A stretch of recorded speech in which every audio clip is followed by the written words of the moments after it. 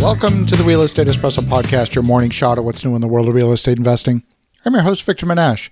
On today's show, we're talking about the price that London has been paying for Brexit for nearly 5 years, as the uncertainty of the outcome had businesses leaving the UK for headquarters on the continent. Many companies chose the UK because it's English-speaking, has a stable legal and monetary system, all the while giving those companies full access to the European market under a single pan-European economic zone. But then those same businesses face the prospect of losing access to the vibrant European market by virtue of having located in the UK. Many businesses relocated to Amsterdam, Copenhagen, Belgium, and Germany. Real estate prices in London predictably fell hard over the past 5 years. So here we are in 2021, and real estate prices are showing a surprising rebound. Is this the result of the same artifact we've seen in Canada and the US during the pandemic, where supply of homes for sale has diminished significantly? Throughout 2018, 2019, and 2020, we've seen one business after another relocate from the UK to other parts of Europe. Some of them relocated to Ireland, which remained as part of the European Union. The UK is now divided with 1 foot inside the European Union and 1 foot outside. You might be asking how that's possible. See, Scotland voted overwhelmingly in favor of remaining inside the EU. Brexit significantly changed the nature of support for Scottish independence, since 62% of Scotland voted to remain inside the EU back in 2016. It's going against the grain of the rest of the UK, but the question remains whether the conclusion of the post-Brexit trade and security deal will shift voter sentiment even further towards splitting up the United Kingdom. Northern Ireland is technically part of England, while the Republic of Ireland is an independent country, which also remained part of the EU. Under the peace treaty with Northern Ireland, an open border between Ireland and Northern Ireland was one of the central features of the peace accord. But if Ireland is in the EU and Northern Ireland is not, then how is England out of the EU and Ireland within the EU? You're starting to see the problem. There's conflicting requirements that can't be satisfied. Needless to say, there's been a flight of capital from England to other parts of the UK and to continental Europe. So the future of real estate in London was starting to look bleak. Vacancies were up, and commercial vacancies had really hit some troublesome levels. But then came China to the rescue. And you're thinking, wait, what? What does China have to do with England? How can China help UK real estate?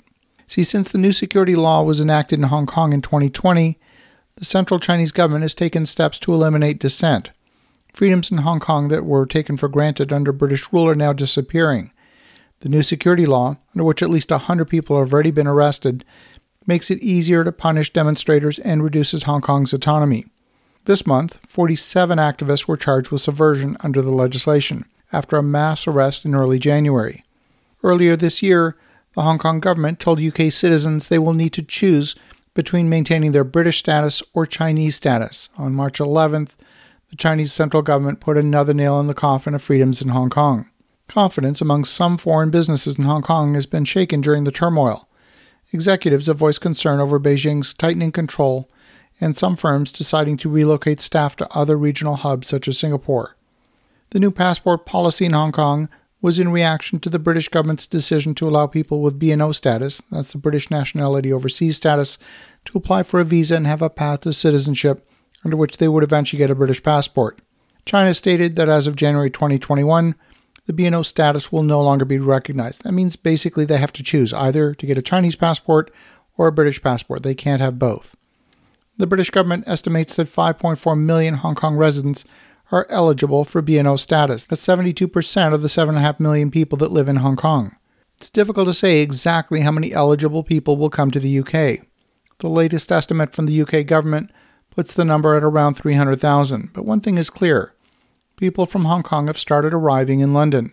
They speak the Queen's English, and they're bringing investment dollars with them. This past year, Hong Kong residents represented the second largest foreign buyer group in prime central London. In the first 3 quarters of 2020, they accounted for 9.2% of foreign purchases, and they spent an estimated £305 million across 243 transactions. That's just under $1.7 million per property. In the fourth quarter of 2020, real estate agent Benham & Reeves recorded a 63% year-over-year increase in foreign buyer demand from Hong Kong, and that's only accelerated. In January, it saw a 73% year-on-year increase, and February demand has jumped by 200%. According to Benjamin Reeves, the vast majority of Hong Kong people are looking to buy residential property in anticipation of a potential permanent relocation. Some who want to relocate their businesses as well as their families have also expressed interest in commercial property. And so far in the second half of 2020, property prices in London edged up only about £17,000. It's not a huge increase, but it's a reversal of the previous trend over the past 4 years. So as you think about that, pay very close attention to geopolitical migration. Have an awesome rest of your day. Go make some great things happen. Talk to you again tomorrow.